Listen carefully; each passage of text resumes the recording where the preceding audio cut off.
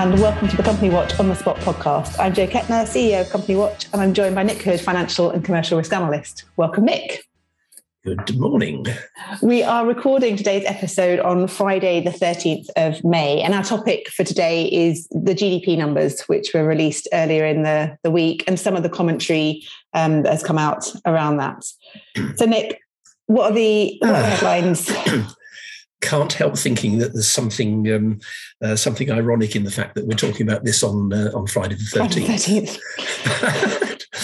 I don't think I can remember such a depressed and shocked reaction in the economic punditry community to a set of numbers. I mean, they're not grotesquely bad, but it's where they're heading that is the issue. Just picking up some of the detail first. Overall, the GDP fell by 0.1% in March. We'll come back to the quarter in a moment. Yeah. And that leaves the economy 1.2% above pre-pandemic, Feb 20 levels. Mm-hmm. Services were down 0.2%, manufacturing was down 0.2%, construction was up 1.7%. But there's a bit of detail that is quite interesting, let's say, underneath that, because services down 0.2%. If you break that down between consumer-facing services like hospitality and retail and non-consumer-facing services, you get a rather different picture. So services overall down 0.2%, consumer-facing services were down 1.8%, and cumulatively they are still 6.8% below pre-pandemic. And this is shocking because I was asking before we started recording, I said, but that doesn't include things like online shopping and things. And you said, yes, it does. No, it does. It does. Oh, yes, so we're not into that kind of retail figures. This is all consumer services lumped together, that's quite a big difference, isn't it? That's a meaningful correction. And bear in mind, there was no lockdown, no restrictions, no isolating at home going on. Well, I'm sure there was, but officially there was none. So what is it likely to be like in April and now this month in May? And so on through as things like the national insurance rise bite and there's so many of the other, the gas and energy prices have hit. This is all pre the big surge in consumer inflation. I should also sound a little word of warning about that very positive looking construction number of 1.7%.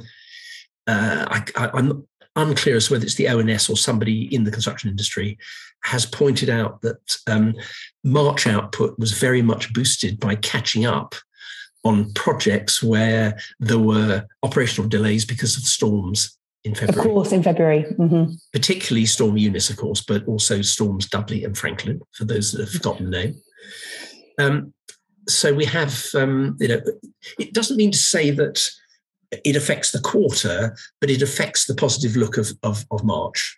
Yeah, okay. In there. And again, we should always sound that kind of note of caution with these monthly numbers. They often tend to get revised, don't they, in one way or the other, but it gives you a kind of the interesting thing is looking at expectations and then looking at the numbers, because you can kind of within the context of what you're dealing with. But I suppose in absolute terms, we always sound a note of caution on those. And what was interesting was that under pressure about how shockingly poor the prospects were and those numbers were, the Dishy Rishi was straight out with a defence saying, "Oh yes, but you think 0.8% for the quarter. That was the figure for the quarter.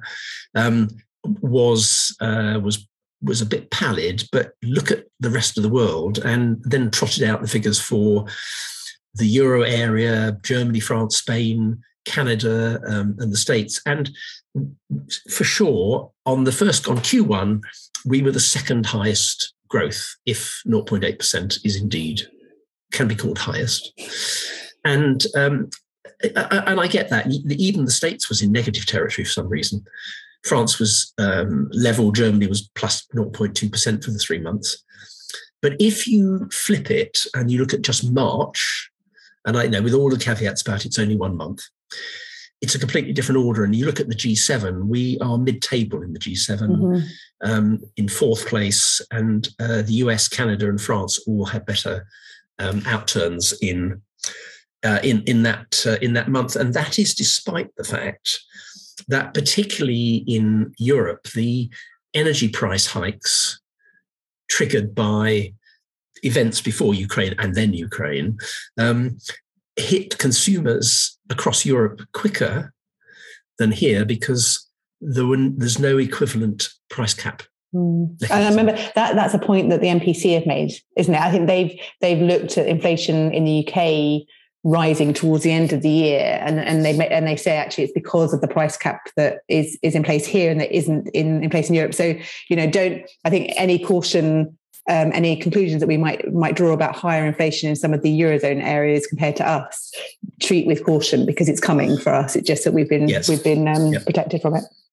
Yes. So that was all I think on Tuesday. I think it was. I think so. I lose track of days. I'm struggling to believe it's Friday, to be honest. We have some, and then you found this extraordinary piece of commentary from the National Institute of Economic and Social Research, which is either NISA or NISA. NISA, we think. Yes, I think in this case it's NISA. Well, it is NISA. I mean, there's a ray of sunshine here. Yes, I mean, I suppose this simply demonstrates. Our listeners have to forgive my old joke about if you lay all the economists in the world end to end, they'll never reach a conclusion. At least they'll never reach the same conclusion. Well, indeed. NISA or NISA have come out saying that UK GDP will grow by 3.5% this year, despite knowing that GDP was virtually flat in the first quarter, and they're saying there will be a decline in GDP both in Q3 and Q4. So that put a lot of pressure on Q2, which we're halfway through, and I can't see anything that positive about it. But we'll see. They also are more positive than the Bank of England about 2023 and 2024.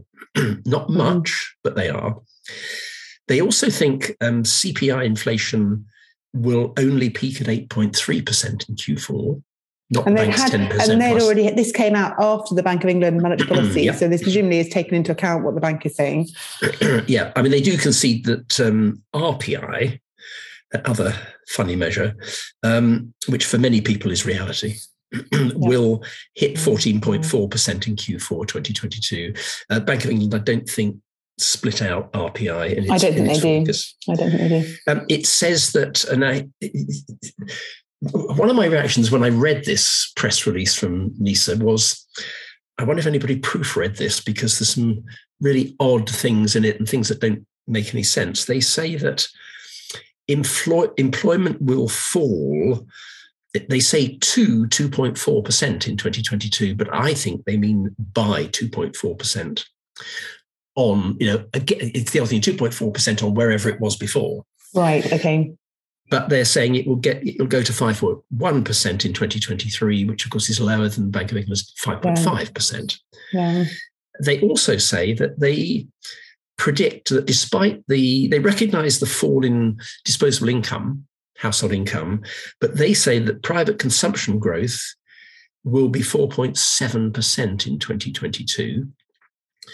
And is it sounding like Andy Haldane's coiled spring? It's the coiled spring. Well, it's the rich will get out and spend their their pandemic savings. As I said to you before we started recording, most of the people I know who've got pandemic savings are hanging on to them because they know perfectly well that their children and grandchildren are going to need help on there. So it's a completely different point of view. I mean, minor lack of clarity in certain places. Nonetheless, they're looking at a somewhat different position. And it was quite interesting in that context that the former MPC committee member, Deanne Julius, came out today. She was quoted somewhere, in Telegraph, I think, as saying that she thought the Bank of England's, the MPC's latest report was on the gloomy side. Well, I mean, it's certainly gloomy, whether it's on a side is to be debated, but certainly it's interesting to know that there are two sides. There are two schools of thought emerging. Yes, quite clearly.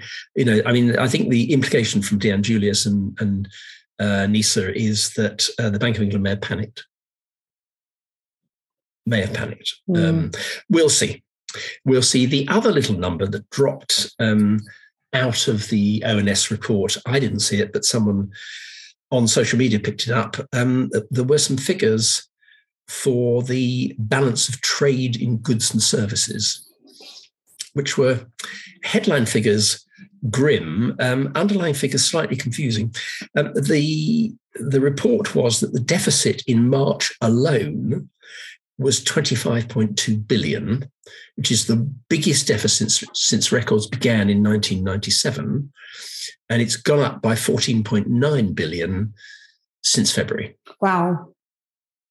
Which is an awful lot of money. That is huge. There are then some bullet points in the ONS report on this that seem to imply that imports and exports were up, but by relatively modest amounts. Now, you have a theory about this.